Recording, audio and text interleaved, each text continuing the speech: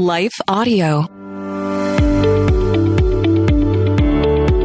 This is Empowering Homeschool Conversations. We want families to come here and gain insightful strategies that empower them to successfully teach diverse learners at home. Hosted by founder and CEO of SPED Homeschool, Peggy Ployer. Our goal is that these powerful weekly conversations will boost your confidence to cultivate the best at-home learning environment for your student. For more homeschool resources, go to spedhomeschool.com. You're listening to Empowering Homeschool Conversations with Peggy Ployer. We'll start the conversation with Peggy and her guests next. This is Empowering Homeschool Conversations, provided by SPED Homeschool, a nonprofit that empowers families to home educate diverse learners.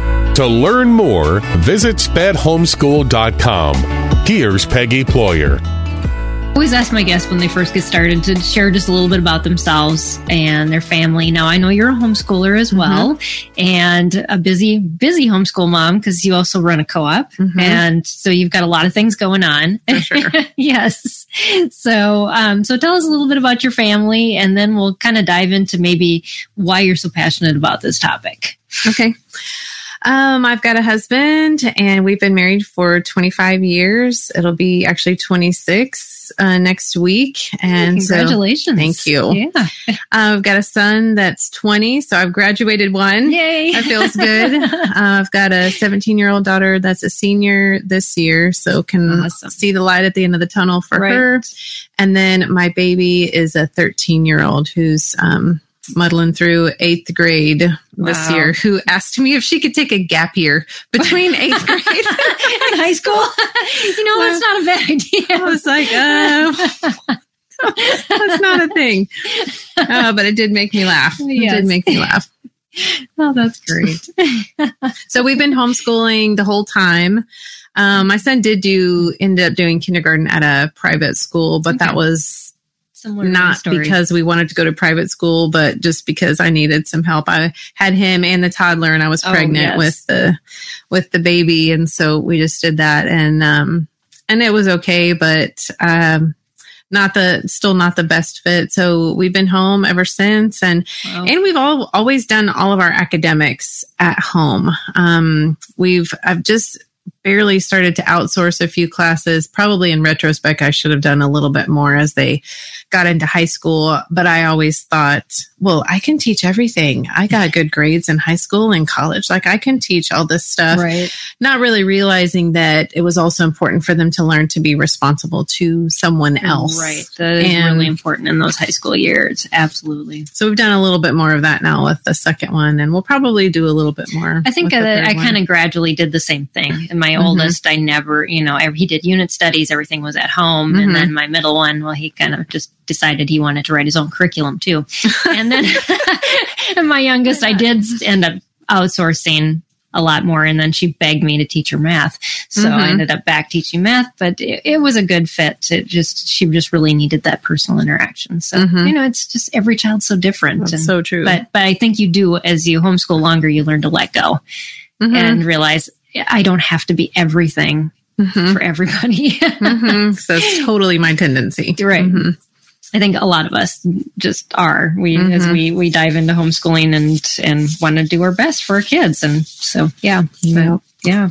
So we're talking about nutrition today, and I would love for you to share just a little bit about how your nutrition journey started. Because I think we all have some sort of story. Otherwise, we'd still be kind of going on the same path as we started out on and say, what? I eat and that's it. But there's usually something that happens along that path that puts you in check. Well, I grew up in Texas eating just whatever my mom fixed for me. I know that we never had a lot of money, so we weren't eating, quality food, I guess. There was a time that we were even on, I don't know, government subsidized. I forget what it was called when I was little, but I know we went and picked up government cheese sometimes or something like that. Yeah, we did too.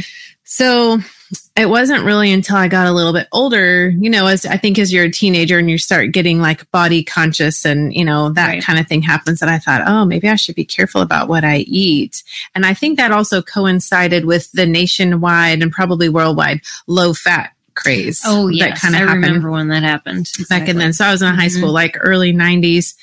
And I thought, oh, yeah, that makes sense, right? Don't eat fat and then you won't get fat. Right. It seems to make sense. Right. Well, it kind of, seemed to at the time. So I kind of, just started kind of watching what I ate a little bit. To me, I thought I was eating healthy. And then, and I never had any like health issues or never any weight issues. So I thought everything was, just fine, just fine. I'm doing what I'm supposed to do. And it really wasn't until I got pregnant with my first child.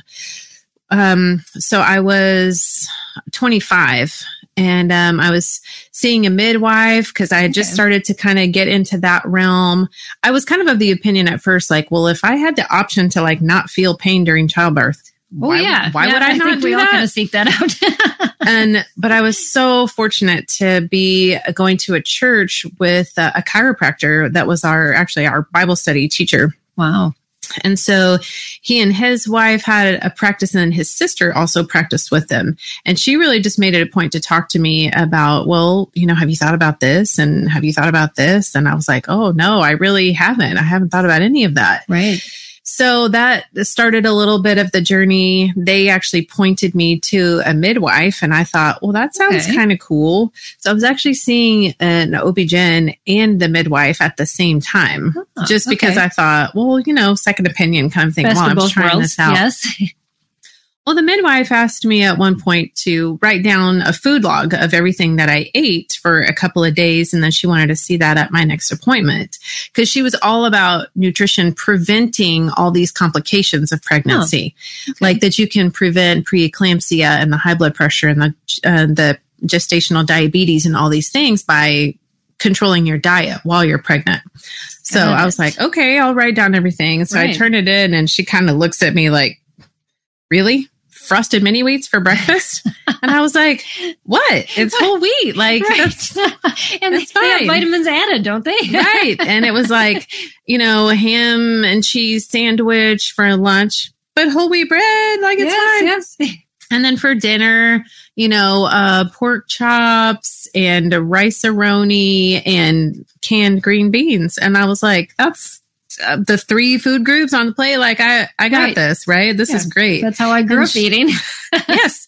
And she was like, oh, honey, we need to talk about this. And so I was like, oh, really? Like very like, oh, what? I thought I was doing the right thing. Right. She was very big about getting a very high amount of protein while you're pregnant. She's like, babies are made out of protein.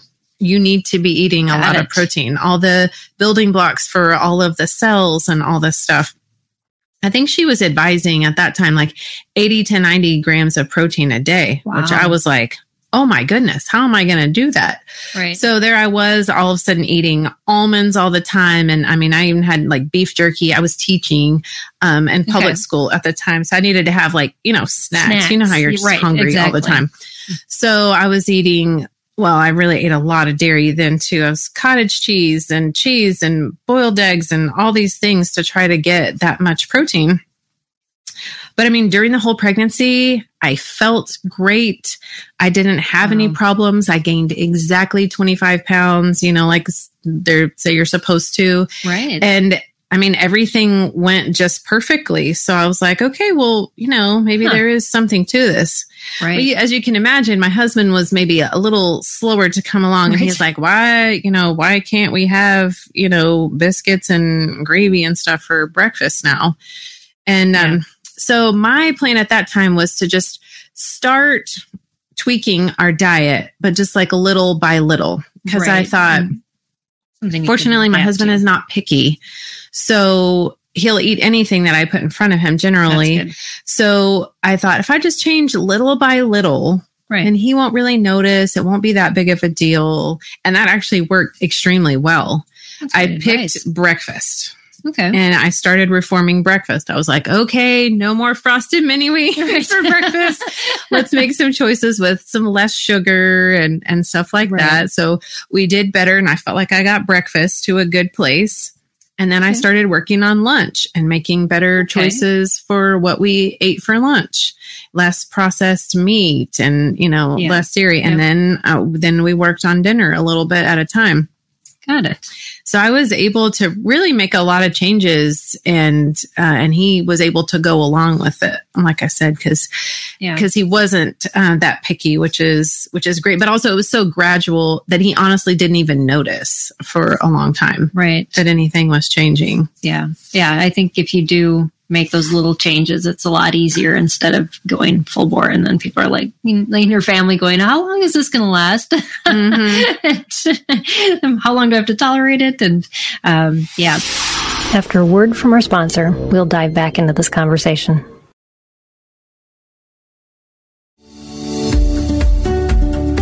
This is Empowering Homeschool Conversations, provided by SPED Homeschool. Go to spedhomeschool.com to get resources and support for teaching your unique learner at home. But they say that the more you're exposed to a certain foods, like new foods, it's going to take you a little while to get used to them. Mm-hmm. But then over time, you just acclimate to them. Because I suppose now, if you went back to your old diet, your family would probably like it a little bit, but it's just not what they're used to anymore. Right. And that, especially once I had the baby and I was like, oh, like this is my responsibility to raise him. So my goal was get them used to real food, and their palate will acclimate to that, so that when they have fake food or stuff that's not healthy, it won't be as appealing. Right. Yeah. So, kind of mixed results there as they have gotten into food adulthood. Engineering has made bad food taste good. That does make it difficult. But, there were a few successes. Like the first time my daughter, we were traveling or something, and we stopped, and she had a grilled cheese sandwich with like American cheese, which she had never had before. Uh-huh. She threw it up. I was like, oh, okay, well, good. When we knocked that off the list for us, I made a point of telling her that was that kind of cheese and that is not good for you. So you should not eat it. She was like, okay. Never wanted it again. Learned. Oh, wow. Mm-hmm. So, you're kind of talking a little bit more like diet. Well, how does that relate to nutrition? And is there a difference between the two? Mm-hmm. So to me, and I know people can define it a little bit differently, but to me, diet is whatever you're eating. Okay. Whatever you are putting in your mouth is your diet. Of course, people like to say, I'm going on a diet. Well, you're already on one. Yes, that's true. You can change your diet. But it's whatever food you're eating. You've heard of keto diet or a low carb or paleo or, this or that, gluten-free diets, all these things. But really the diet just encompasses everything that you're putting into your mouth. Got it. So if we created a food log, that would be our diet of what we've been eating. Mm-hmm. And you've also heard the standard American diet, yes. What the acronym is SAD, standard American diet, because it's typically not very nutrient dense and a lot of packaged and processed foods. So that would be one to definitely avoid. Right. So then I would say nutrition is what is in the food. Got it. What is in your diet. People sometimes will track it's kind of a trendy thing, I think, tracking your macros. I'm just going to track my macros. Well, they mean macronutrients. Okay. So the big groups being fats and proteins and carbs. So sometimes people will try to, control their weight or whatever by controlling what percentage of calories you get from these 3 different groups. Okay. Which can be effective. But that also, you're not thinking also about the whole picture still. Right. I think thinking about vitamins, minerals, phytonutrients that are supposed to be in the food that we're eating. And that's where the true nutrition comes from. So you said supposed to be. So what actually can we get out of the food that we eat?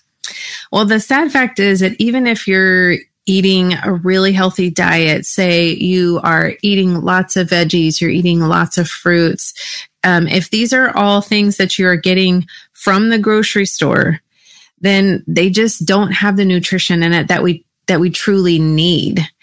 I mean, there's a whole big, of course, long story that we could go into about farming practices and how they have changed over the years. But I mean, if you think about it, right, it's very simple. If there's a whole field where you're growing tomatoes and you grow the tomatoes and then they grow more tomatoes there the next time and grow more tomatoes, doesn't it make sense that they have used up all the stuff in the soil to make good tomatoes? Right. Over time, you're getting nothing. And even if they fertilize, typically they're only fertilizing with a couple of things, some potassium in there and some magnesium. They're not fertilizing with the full array of vitamins and minerals that ought to be in the soil.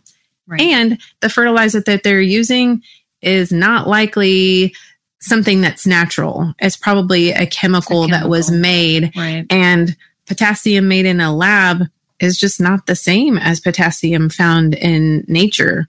So it doesn't get absorbed the same way into the plant, which means it doesn't get absorbed into our bodies in the same way either.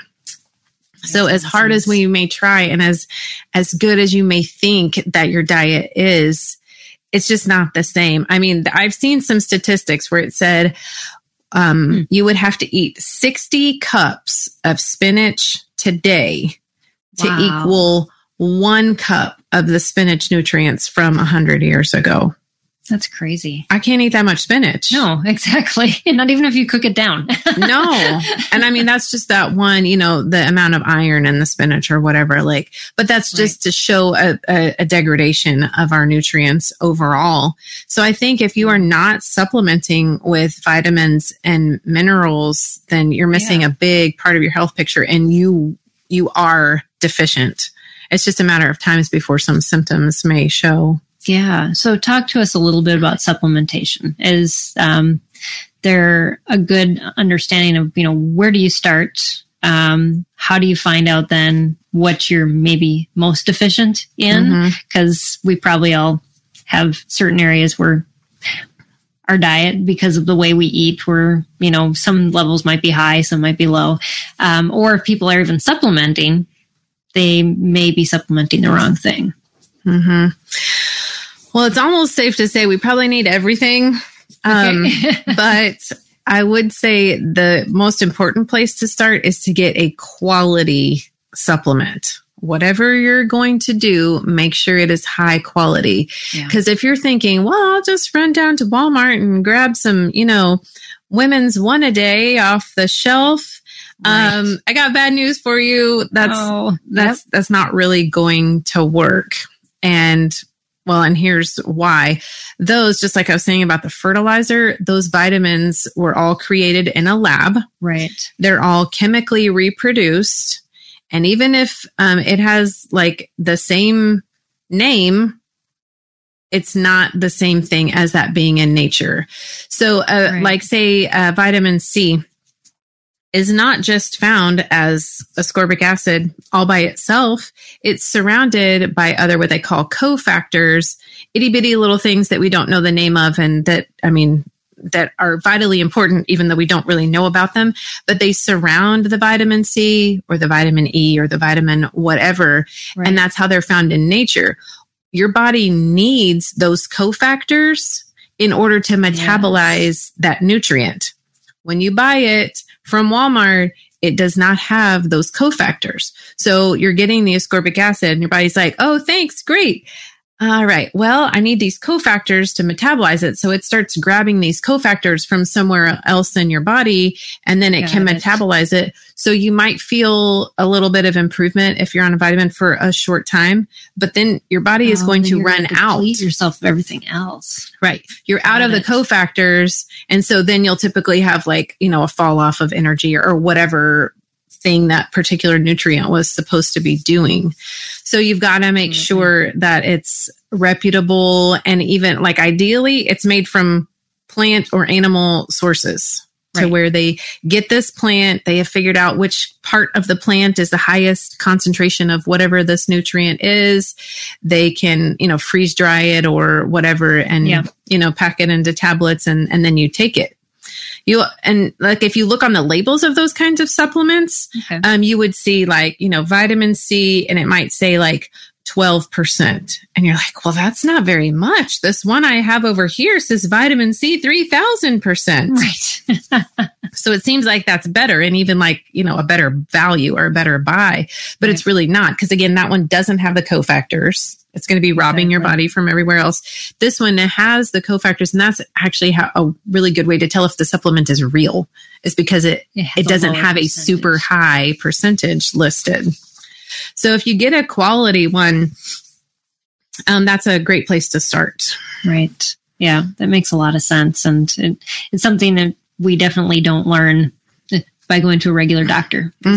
I'd never heard that before from a regular doctor. Sadly, again, that's another statistic you'll hear, that doctors go to medical school for a long time, probably 8 years. And usually the amount of time that they spend talking about nutrition is an hour. Wow. Literally 1 hour of one class, one time. And they're like, there's a bunch of vitamins and here's the name of them. And okay, we're moving on. Right. It's just not part of the medical study in a typical medical school. So your doctor just doesn't know. Right. So let's talk about deficiencies. And how do we even know if we have a deficiency? Well, there are a lot of ways that deficiencies are going to show up. And some of them, they can be very, very subtle and they can be very huge. You just kind of have to know what to look for. I would say any sort of pain that you are in, the pain is a signal that something is not right. Yeah. That's there for a reason. You should respond to it. There can also be, even small things like the color of your eyes or your eyes just looking dull. Right. Your tongue, if it has a big canyon down the middle of it, or if it looks like it's waxy or coated. Your fingernails, if you don't have a lunula peeking out from the fingernails, or if they have ridges, or your heels could be cracked, skin things, eczema. Right. Anything where your body is not right. Hair thinning, very waxy ears. A persistent cough, being cold all the time or being hot all the time, or all of these is a sign that something is not. God created you to be in perfect working order. Right. So if you are not, then that's something that we should pay attention to. Right. And again, most traditional doctors are not trained to look for those small things. So I would advise seeking out, a nutritionist, a functional doctor, a chiropractor, something in that kind of realm, even an acupuncturist. Typically, they would have more training in picking out those little small signs. It's like a check engine light on your car. So you don't just ignore that. Well, some people do. Right. And then put tape over it. That's a good solution. It gets into a bad place. So you want to... It's like a lotion or a medication that we use. Exactly. Instead of... I've got this eczema spot. I'm going to give you this cream and put on it. Right. But that's not addressing the root issue of why that is happening. Right. And that's where I feel like the big disconnect in traditional medicine is they don't look for a cause. They just treat the symptom most of the time. Right. Yeah. It's a journey though. And that's, that I think it's really hard because we live in this day and age where we want a simple solution to the problem we have, which ends up being a pill. And a lot of people aren't willing to swallow the larger pill that says, no, you've got to change. Right. You've got to do something different. And what you're doing right now is leading to that. And it may take a long time because at least from my experience, I know that deficiencies sometimes take a long time to replenish as well. And so that can be a journey. And it seems like nothing's happening for a long time too. So we were talking before we started the broadcast about blood tests and finding deficiencies. Do you want to share any little bit about that and what somebody be looking for in a blood test that could show those deficiencies? Mm-hmm. Well, a typical blood panel that you're going to get, in a blood work for doctor, you will typically have to ask for a full blood panel. If you'll just ask for some blood work, they may run a couple of things and not even run like a full diagnostic that you would want to see. But it's going to show a lot of things. They'll count your red blood cells and your white blood cells and count your platelets and, check for all kinds of things. But even with a full blood panel to look at results, okay, so you have them. And of course, you and I were like, what is all this stuff? Yeah. What are eosinophils? I don't know what those neutrophils are. Right. And again, a lot of doctors aren't super trained to look. They just they can see what we can see. There's that little column where it's like high, low, normal. And right, like, exactly. Okay. Then you look through and go, what's on the red? Because that must be what I have to pay attention to. Mm-hmm. And so if it was that simple, right, then you and I could do this and we'd be like, all right, I'm high right there. And so I'll take care of that. Yeah. But I would say to look beyond that, and which just, it takes some training. It takes some expertise. Again, the functional medicine doctor, a nutritionist, they would be able to read into that a little bit deeper and maybe even see things before they pop up as symptoms. Right. Because, my nutritionist says your liver can be 80% diseased before it shows up on a liver panel. Because our liver is so resilient and it'll keep doing what it's supposed to be doing and it'll keep trying. But you could be in really deep trouble before it actually shows up on a test. Wow. Yeah. And it's inside us. It's not like we can check it. It's not like our skin that's, showing different things. So, and there are even some other tests like, I think gut health is huge. Top priority.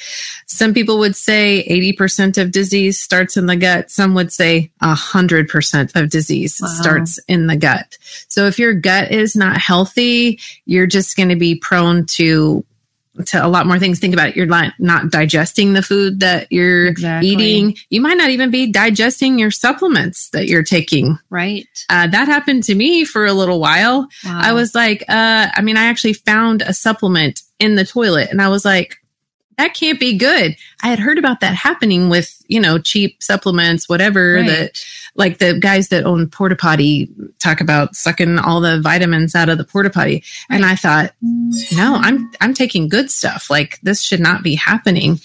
And so I contacted my nutritionist right away and he was like, you got to be kidding me. That's supposed to be impossible. And I was like, I don't know what to tell you. Here it is. Not digested at all. Like the coating wasn't even off of it. And so he called his sales rep for that particular company. That sales rep did not believe him. He was like, do you know this patient? Are they trying to pull one over on you? Like this should not be possible. These are designed to dissolve in water in 45 minutes.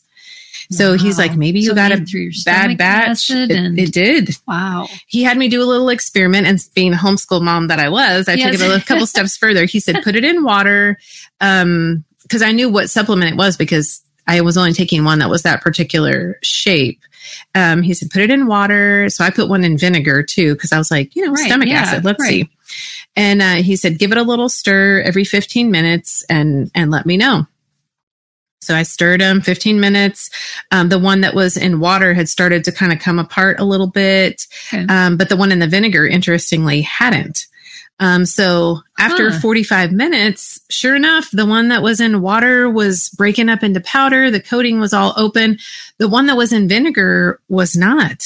It had just started to just open just a tiny bit. Interesting. You'd think right. Would be totally different. I did. He said that particular supplement was coated with a special coating to get it through your stomach acid so that it could be delivered to the intestines. Got it. So there wasn't enough liquid in your intestines or what? Well, what it turned out to be, which, we were both just befuddled at first, but I did a stool test where it checks, this one was super comprehensive. It's called a GI map. It's a particular stool test, and they everything that's going on in there, every kind of individual strain of bacteria, checks for funguses, parasites, protozoas, everything in there. even opportunistic bad guys, of course. So I found out from that I had an overgrowth of H. pylori bacteria. Oh, wow. So H. pylori is naturally found in your stomach. And it is a bacteria. It kind of like lies in wait. When you eat, the stomach acid comes out and it does what it's supposed to. The H. pylori kind of comes out and helps dissolve the food and stuff. And then, I think the H. pylori comes out first, then the stomach acid. So the stomach acid then kills the H. pylori after it's done its job and kind of keeps it in check. Okay. If you have an overgrowth of H. pylori, this can lead to stomach ulcers. Now, I did not have a stomach ulcer yet. I did not, right. Yeah. I did not know that really anything was amiss in my intestines at all. I wasn't having any of the typical symptoms that you would have. Right. Except for a supplement going all the way through. So anyway, once we found that out, he was like, well, that makes sense. So your stomach is not producing enough acid, so it's not killing the H. pylori after it comes out and does its job. So it just continues to grow and grow and grow. Wow. So I wasn't digesting my food. I had also kind of mysteriously lost about 10 pounds during that time, which I was just thinking, oh, cool. Yeah, right. I didn't even really try. But then I was like, oh, yeah, this is not good. No, I'm not. Right, because you're not getting any nutrients out of what was already there or your supplements either. And you're right, which was a real bummer. Yeah. I was spending all that money on all those supplements and they weren't doing any good. Yeah. So I had to go through a pretty rigorous treatment for the H. pylori because it takes a while. You got to take some really nasty tasting stuff. And it's about a 3-month process to get it back in check. And then you have to wait 3 months of doing nothing and then retest to see if you got it all. Oh, wow. But there's supposed to be some in there. It's just not the overgrowth. Right. To test to make sure your levels are where they're supposed to be. Yeah. Because we had we did an anti-candida diet because we had an overgrowth of candida in our family. And, it's the kind of the same thing. It's like, intense. Did we balance it properly? And then not to overfeed it again. So for sure. So I guess that moves us into another really good conversation of, we sometimes have overgrowth of things in our bodies. And so a lot of people talk about detoxing. So what is detoxing and when and why should we do it? So detoxification, if you think about just the root words, homeschool moms love the root words, right? Exactly. D and then toxins, right? So you're taking out the toxins. So I think of it as giving your body a break from toxins.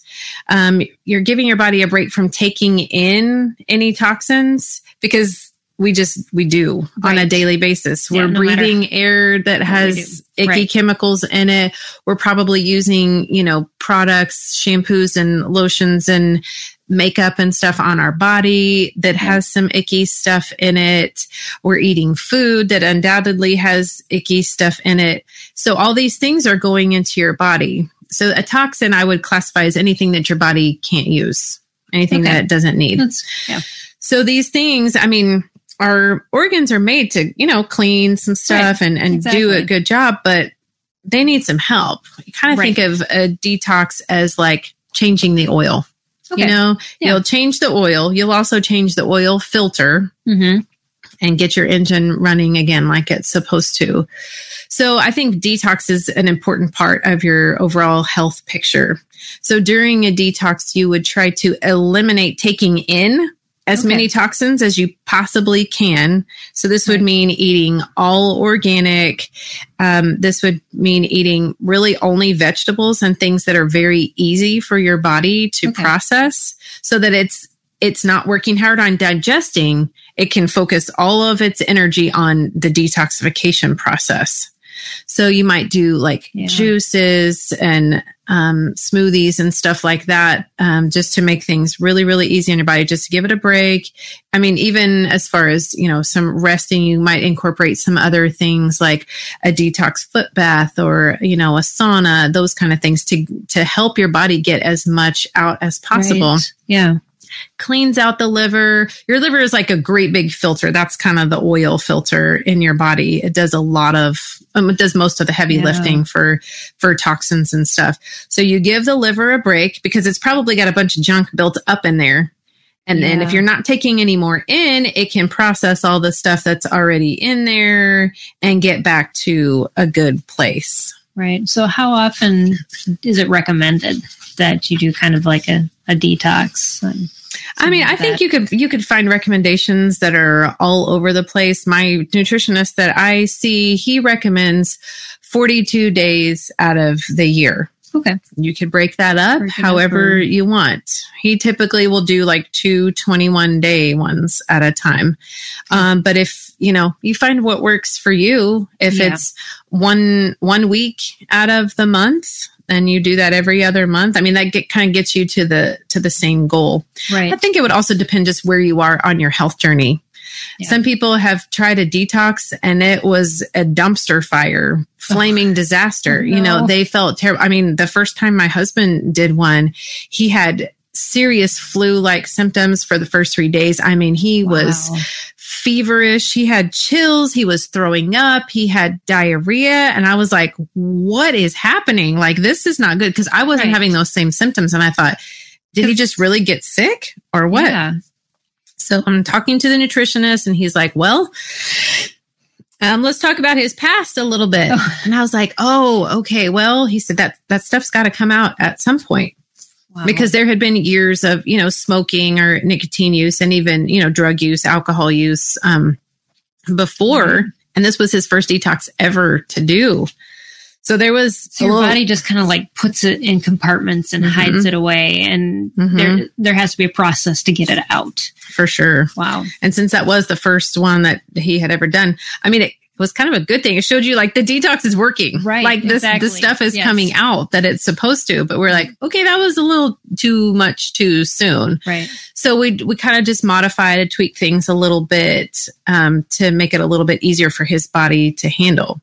So don't think that if you had some symptoms like that, well, I shouldn't detox. That was horrible. I'm not going to do that again. Yeah. That would actually be like the opposite conclusion to come to. Right. You just need to be able to tweak things a little bit to just make it a little bit easier for your body to handle. Start easier, just start a little bit slower. And I think that points to also that it's probably really good advice to be doing this under the supervision of a professional that knows what you're going to possibly run into and why that those symptoms are coming about. Because we can conclude that, well, this just isn't for me. And I think a lot of times we do that because we hit those bumps and, well, it should just be easy, right? It's because I'm not putting anything bad in, so nothing bad should be coming about. So, yes. Right. And you saw a cool detox on YouTube and, these people are doing it and it sounds fun. It sounds easy.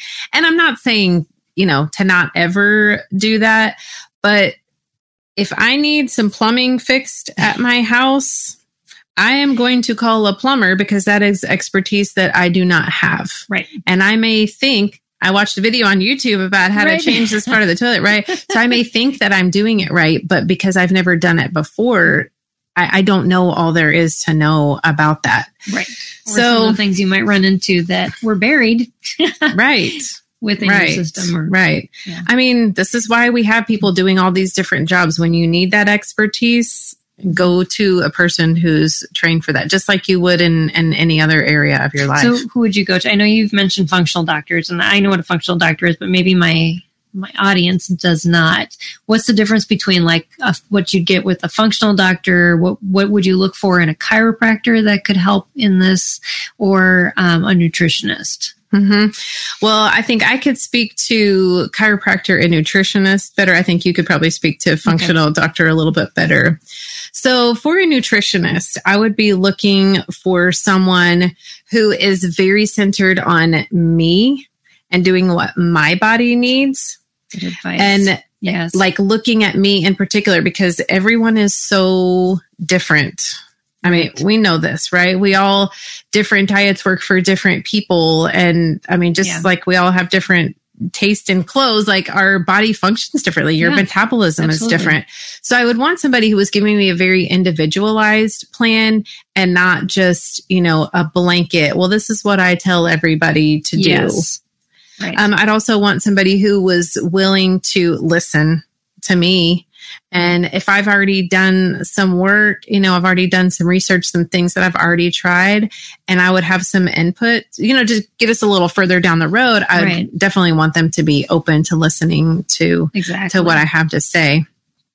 And just input along the way instead of, do you go into the visit and the doctor's just like talking and talking, can't say a thing. and you don't get to address your concerns? No. I mean, I always say every time you're going to see a doctor, especially or any of these people that we go to for their expertise, have a list of questions ready, a list of your concerns, whatever you want to address, so that you don't forget or get, go down some rabbit hole and forget what you're talking about. Exactly. Especially if they're one of those people that does have a lot to say, because then you're like, well, what was my question? Because they're so off topic now.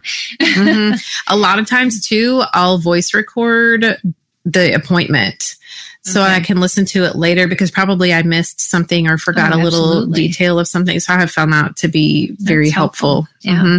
Yeah.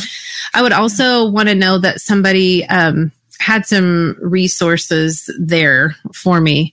I would want to know that they were not just basically selling me, a particular product or even a particular line of products that they could, because then you just feel they're more like a salesman, exactly. than a doctor. They're just doing natural medications versus, going to the regular doctor to just get medicated. Right. But who could appreciate that, that there's more than one brand of supplements that's good. Right. There's even more than one way. Like, are they only talking about supplements, or are they also, can they appreciate the role of essential oils? Or could they appreciate some other kinds of therapies, acupuncture, chiropractic, all these other kinds of things? I just want to more of a holistic approach. Yes. Instead of just, a very narrow scope. Right. Yes. No, and I think in a chiropractor, I would be looking for someone who is trained, again, specifically to treat me, that they're going to evaluate me. And I would like for them, me personally, for them to be able to do that by touch and feel rather than x-rays, just because I don't really like x-rays unless they're absolutely necessary.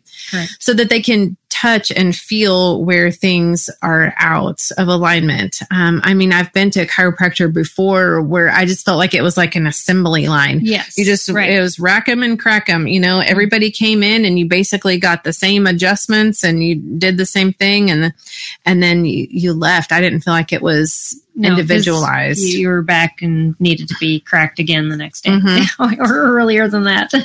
Right. Yeah. And there are less than practitioners in every area. Correct. Less than plumbers who are just going to, tell you it's this huge problem when it's really not. We've all been to that mechanic who tells you need a whole new transmission when it's really not that big of a deal. So, go from some recommendations from some friends and stuff like that to find one. And I would take the time to even interview somebody, if possible, probably over the phone. They might do that to just get an idea of their philosophy and make sure, because you're probably going to be spending a lot of money and certainly a lot of time with this person. So there has to be some trust and built up there. Yeah. Yeah. And I'd have to add that the functional doctor is more if you have more medically related types of things. Because when I was diagnosed with cancer, that's when I went to a functional doctor, because they mix the kind of the Chinese medicine with regular medicine and give you alternatives that are much more holistic than like my breast surgeon did and the guy that wanted to put me on tamoxifen and all these things that the hospital and the the specialist that I went to said, well, this is the only way or you're going to die. And I wanted some other alternatives than what they were giving me, because I was like, well, this bottle says there's a percentage that I'm going to die here too. Right. So what else can I look into? And so functional doctors usually have that MD training, but then they look at alternatives to supplement what would be done in a regular practice. So that reminds me too. Well. There's MDs, and then there's DCs, which is Doctor of Chiropractic. There's also DOs, Doctors of Osteopathy, which are typically a lot more holistically minded. Probably a lot of functional medicine doctors are probably DOs. Okay.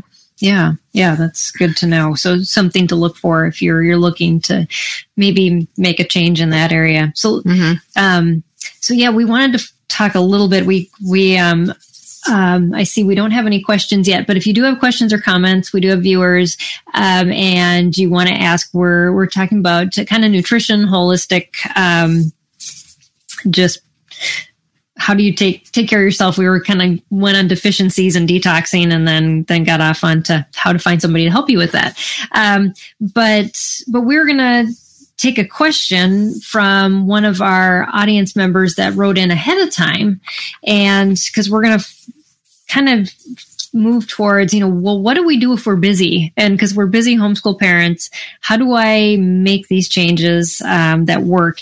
And so Stacy wrote in and said, considering many special needs families follow a gluten-free, dairy-free diet to reduce inflammation and optimize health, do you have any quick breakfast ideas for this? Possibly vegan or a super start breakfast?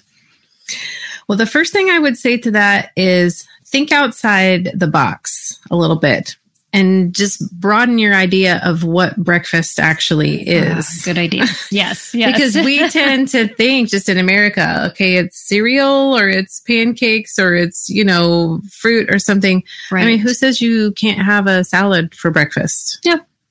Or who says you can't have a sandwich for breakfast? Yeah. So just broaden the scope a little bit. Okay. So maybe even some of the same things that you would eat for lunch or you would eat for dinner, you can eat for breakfast. One of my favorites, one of my kids' favorites is chia pudding. Okay. Which is a pudding. It could also be a dessert item, which seems to be popular for breakfast, right? Cookie Crisp and all these other super sugary things that we eat for breakfast. But chia pudding is really a good one. Super duper simple to make. I mean, it's like a 5-minute prep, and I'm sure you can find bazillions of recipes online for it. But the basic idea is you take chia seeds and you soak them overnight in whatever milk it is that you like. And they all work. You can soak them in water. It just wouldn't taste like anything. Right. But so coconut milk, almond milk, cashew milk, whatever you like. My kids prefer chocolate almond milk. Yes. But you could also just put cocoa in there for a little bit less sugar. Mm-hmm. Or sometimes I cut it like the unsweetened milk with the chocolate. So you get the, chocolate flavor, but it's still easy. Right. So you soak those overnight, the little chia seeds all plump up and then it basically eats like pudding. It's a little bit, you can just check the ratio for the cups of chia seeds to cups of liquid. I forget what the magic ratio is, but to get at the consistency that you like. Right. But that one's a good one. Easy to eat, even on the go. It's got a nice texture to it. Texture like pudding with a little bit of crunch in there. But that one's a fun one. And then you could, of course, top it with whatever. Fruit toppings, nut toppings. I do think that in the morning, getting protein first thing in the morning is super important. I mean, I know she was asking for vegan options. I mean, eggs are my absolute favorite and my go-to, probably because I have my own chickens in the backyard. Yes. So you got good eggs. Those are real good eggs. But I think even oatmeal is really good. And that's overnight oats are a good option. Also pretty quick too, to where you're soaking the oats just like you soaked the chia seeds. You can even combine them. Yeah, I do chia seeds in my overnight oats. So, yeah, give it a little fun texture and stuff like that. And then I've seen a lot of times that have like all these little mason jars, and you can fill up and make them, for a few days at a time. Right. I mean, that's easy. That's a time saver. And then the kids can just grab them and then put their particular topping that they want on them. Slice some bananas, slice some strawberries, whatever, put on top. Yeah. Even mix in like a tablespoon or two of peanut butter. Oh, another way to get some protein in. Nut butter that you wanted to put in there. Mm-hmm. That's great. And oatmeal is also super easy to make, like in a real big batch. If you have a lot of kids, crock pot, put it in overnight. You've got oatmeal for everybody in the morning. Right. Yeah. So that's a good one. Yeah. And then you can just add like nuts on top of it to add that protein or whatever else that you want separately. That's a great idea. Yeah. So do you have any other suggestions for like busy, nutrient dense foods? Oh gosh, specific foods. I'm a big nut eater myself. Yeah. I like all of the nuts pretty much. And so I'm always having, a bag of almonds. I've always got a bag of cashews. I've always got a bag of pistachios on hand. Those are easy to take. They're high in protein. Right. And, I can feel good about those. Of course, they're even better for you if they're not roasted. It takes a little adjusting, I think, palate wise to want to eat almonds straight or, other ones. The sprouted ones tend to be a little more palatable for me than the raw ones. Oh, really? Yeah. Mm-hmm. Yeah.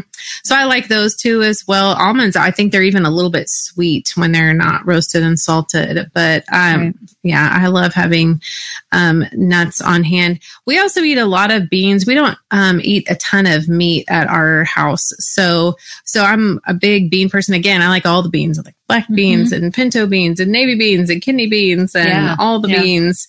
So those are fun to mix up. And I've just really had a good time with my Instant Pot later. I feel like it allows me to be totally irresponsible and forget haven't thought about dinner all day. And then I can go from like frozen chicken parts to dinner in about an hour with that thing. And it makes beans really fast. You don't have to soak them overnight before you do with their crock pot. Yeah. In the Instant Pot, you can go from dry beans to ready to eat in an hour.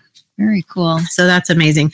I love the Instant Pot. In fact, I just bought myself another Instant Pot cookbook for all the things all the different things that you can make in there. Right. And I think really for me too, the planning is a crucial component, which I don't do very well at all. When I do, it's great. It's fantastic. It's just like, instead of it swirling through my brain all day, what am I going to make for dinner? What am I going to make for dinner? What am I going to make for dinner? Yes. If you plan, it's just done. And then you can just execute the plan. Exactly. So I know it's a pain in the butt. I really hate doing it. But once you do it, that is what makes life easier for the whole week. Right. Exactly. And then you feel like I'm making good choices instead of, I just decided in the last 30 minutes, this is what we're going to eat. And it wasn't the best choice, but it's got food on the table. And that's not where we want to be, because in the long run, we're always cutting ourselves short of those good, nutritious, meals that we could be making. And we have the time for, but we do have to plan ahead of time. And my bean hack is I have a mill, so I put my dry beans in there and make powder out of them, and I can make anything with bean powder. So you can make dips, you can make gravy with it instead of flour, and I feel like cauliflower these days too. You can make anything out of cauliflower. Right, exactly. Right? Yes. Rice, and pancakes, and pizza crust, and everything. You can make everything out of cauliflower. Yeah. Awesome. So we are in the holiday season right now. I know when this podcast comes out, we'll be beyond that. So I'll address that in my next question. But for those that are watching live and will watch through the holiday season, we just have holiday gatherings and food that we regret eating. And it doesn't mean we have to throw everything out of our diet. Can you talk to us a little bit about that? But then how do we, start making those changes even during this season? Holidays are tricky for everybody, because it seems like every gathering is based around food, right? You're getting together for a meal, or it's a cookie exchange, or there's candy just flowing from everywhere. So it is very difficult. So you definitely need to make a plan and have a plan ahead of time, or you're just going to be, dragged down the river with everybody else doing what everybody else is doing. So maybe my best tip would be a picky eater. Okay. If you could limit yourself to just the things that you normally eat, you probably won't fall off the wagon so much. Right.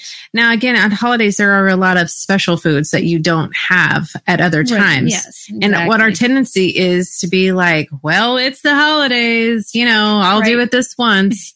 But then there's like 17 holiday parties that you go to. So you're like, I'll do it this once. Well, just 17 times. Right. And before you know it, you've gained weight and all this kind of stuff. So, and you're cranky and not a good place to be. So having a plan ahead of time is a really good idea. For me, I am picky eater, so that helps because I don't just dive into whatever is there. I'm like, what is that? What's in that? Because I don't like bell peppers and I don't eat pork and some stuff like that. So that eliminates a lot of things right there. But I think you've heard it said before, if you're going to indulge in something just a little bit, what your mind really wants is the taste of it. Right. It doesn't need an entire slice of pie to get the feeling and the effect of the pie. Right. Okay. Yeah. So half it with someone, or just have the little bite of something. Another rule I have for myself is, I don't eat anything white. Not only because it's probably white sugar or white flour or whatever, but I don't know. White things just kind of weird me out. So I don't like to eat, especially bright white things. I just feel like that's not natural. It shouldn't be bright white. There's very few things that grow. And if it comes to desserts for me too, I don't eat anything unless it's chocolate. Okay. That's just my rule. You might as well be discerning. If you're going to, say, I'm going to indulge in something, I'm going to make it what I really, really want. Mm-hmm. To me, it's not worth the calories and everything if it's not going to be something that I really enjoy. Yeah. So just last night, we were out to dinner for my board for my homeschool co-op, and we were at a nice farm-to-table restaurant. It was so good, and having all these yummy foods. Right. But for dessert, they had two choices, and neither one of them were chocolate. So I was like, well, I guess tonight's just not my night. Yeah. So I told myself, when I get home, I'll have one of my little dark chocolate truffles. Yes. Mm-hmm. And that was enough, Right. Yeah. I think it really is the mind that, because we were at so Leslie goes to my church, and we had a women's gathering, and there was nothing my daughter and I could eat because we eat vegan and gluten free. And I also don't do any sugars either. And so it was just, no, there's nothing here for you. But it was that, okay, so we are here to enjoy being around other people. Mm-hmm. And then when we go home, we made a full dinner, and then we ate that when we got home. But again, I'm not going to have an awful time just because I ate what I've limited myself to for various reasons. That isn't the purpose of the gathering. Mm-hmm. And it kind of gives you something to do while you're there. Right. But it's not the point. And especially, if you know that you have food issues like that, right. If you eat vegan, that's hard. Not very many people are doing that or even having any. There was literally nothing that y'all could eat. There was no vegetable anything. Cause I was like, could they at least have a vegetable platter or fruit? And there was nothing. Not even the little tray of carrot sticks and broccoli or whatever. Right. But for stuff like that, if I know, I'm just not a good buffet person either. Cause again, I am kind of picky. I will just have at least a snack before I go. Yeah. That way I'm not hungry when I get there and then feel the need to eat something just because I'm starving, you know, and I'm going to eat something that I shouldn't or that I didn't want to. And then, put myself in a bad position. Yeah. I'm lucky that I don't have any food sensitivities or, serious allergies or anything. Right. But if you're in that boat, then you're going to pay for it. So prepare ahead of time. That is true. Yeah. Eat ahead of time. Or like, this could have been a special fun thing. It's you and your daughter with both the same food dishes, and you'll be like, hey, we'll just go out to this place that we like afterwards, or, something like that, and still make it fun, still make it special, but not totally regret it and not feel like you're missing out. Right. Exactly. Yeah. And that can happen so much. And we don't want to limit ourselves just because our food ends up being limited. And I know a lot of people in our community, they have some sort of dietary needs. Like we ran this family camp this last summer, and more people than not who registered had dietary needs. And so I'm sitting there working with the cook going, well, and then he's like, and how many people? And I'm like counting down the list. And some people had like 6 in there. And I'm like, okay, so this person makes that list and that list. It's just insane. But it was nice that we were able to accommodate that too. But yeah, it's not often you have that. So we are, we're just about out of time. I wanted to talk a little bit about setting healthy goals, into the new year, and how would you approach that? Saying, okay, I've heard all this, I am convicted, and I'm going to do my best through the holidays, but I really want to start making some definite changes into the new year. Where's a good place to start? I think a good place to start is with prayer. Yes. And ask God really what he has for you, because he wants the best for you. Yeah. He wants you on a path of health and wellness so that you can serve and do all the things that you're supposed to do for him. Absolutely. And just like you would pray about any other situation, I mean, it says, why would he not give good gifts to his children? Exactly. If you ask for wisdom, he's going to give it to you. Yeah. So ask God to tell you, what does he want you to do? Absolutely. And maybe even before that, can we plan to not gain any weight over the holidays so that we don't, have like more to lose? Too many toxins when the detox happens. Right. Because I think a lot of people really, they just throw caution to the wind for November, December and say, I'll deal with it in January. Yes. Well, I'm not sure how that works out on an ongoing basis. Yeah. So I'd say just really pray about it and ask God for direction, because there's so many things out there, so many different diets to try, so many different directions to go. You could just keep blindly trying everything and, seeing if it all works. But again, if you could just have God tell you, you ask him. He will tell you. He will. Yes. It's a journey to be on, right? And not to say that he's going to tell you, right away, flashing neon sign, this is the diet that you need to do, and you're going to do that diet and everything's going to be fantastic. Yeah. I mean, I wish it worked like that for all the things that we have to pray about. But sometimes the journey for you is going through the process of learning. Faith, definitely. And see what he has for you, because maybe your goals aren't realistic. Oh, I think that's I love to do all the New Year stuff and set goals and have all these things. And my husband is like, boo, we're not doing any of that stuff. So I just kind of keep it to myself. Right. But I think for a goal, make it a little bit challenging, but attainable. Right. That way it gives you some motivation to do it instead of just knowing right away it's totally out of reach and you're never going to do it. Yeah. I think it also really helps to have a buddy. Oh, absolutely. Either, your spouse that you can do something together with, a friend who's going to do it with you, just for accountability, and whether it's a detox or whether it's a new diet plan. And, there's like Facebook groups and stuff for all these different things, just to get some community around you. Yeah. Because we're not meant to be alone, of course. Right. But that gives you just some mental support, emotional support to do whatever it is that you want to do.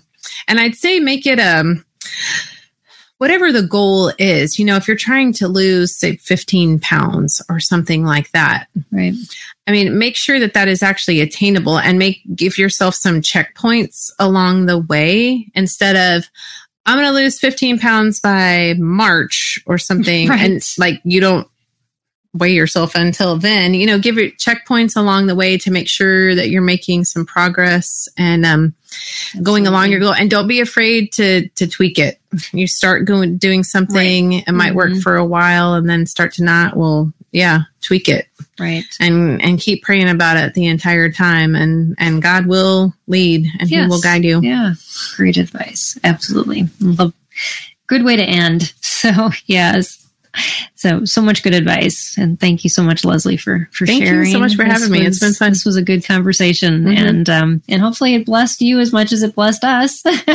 and so, we've been focusing on parent care this month, and we have one more conversation still coming up this Friday, actually. And my friend Lisa is going to be over for that, and she has walked with me on my cancer journey, and she was the one who introduced me to a functional doctor. I had no idea what that was, but she has spoken a lot of truth into my life a lot, and I'm just super excited to share her with you, as well as some of these other ladies that have joined me this month on our broadcast. And so join me back again for that time, and then just keep praying about it. Like Leslie said, God will lead and guide, and He will not fail you. You just have to keep trusting Him, and He will do well.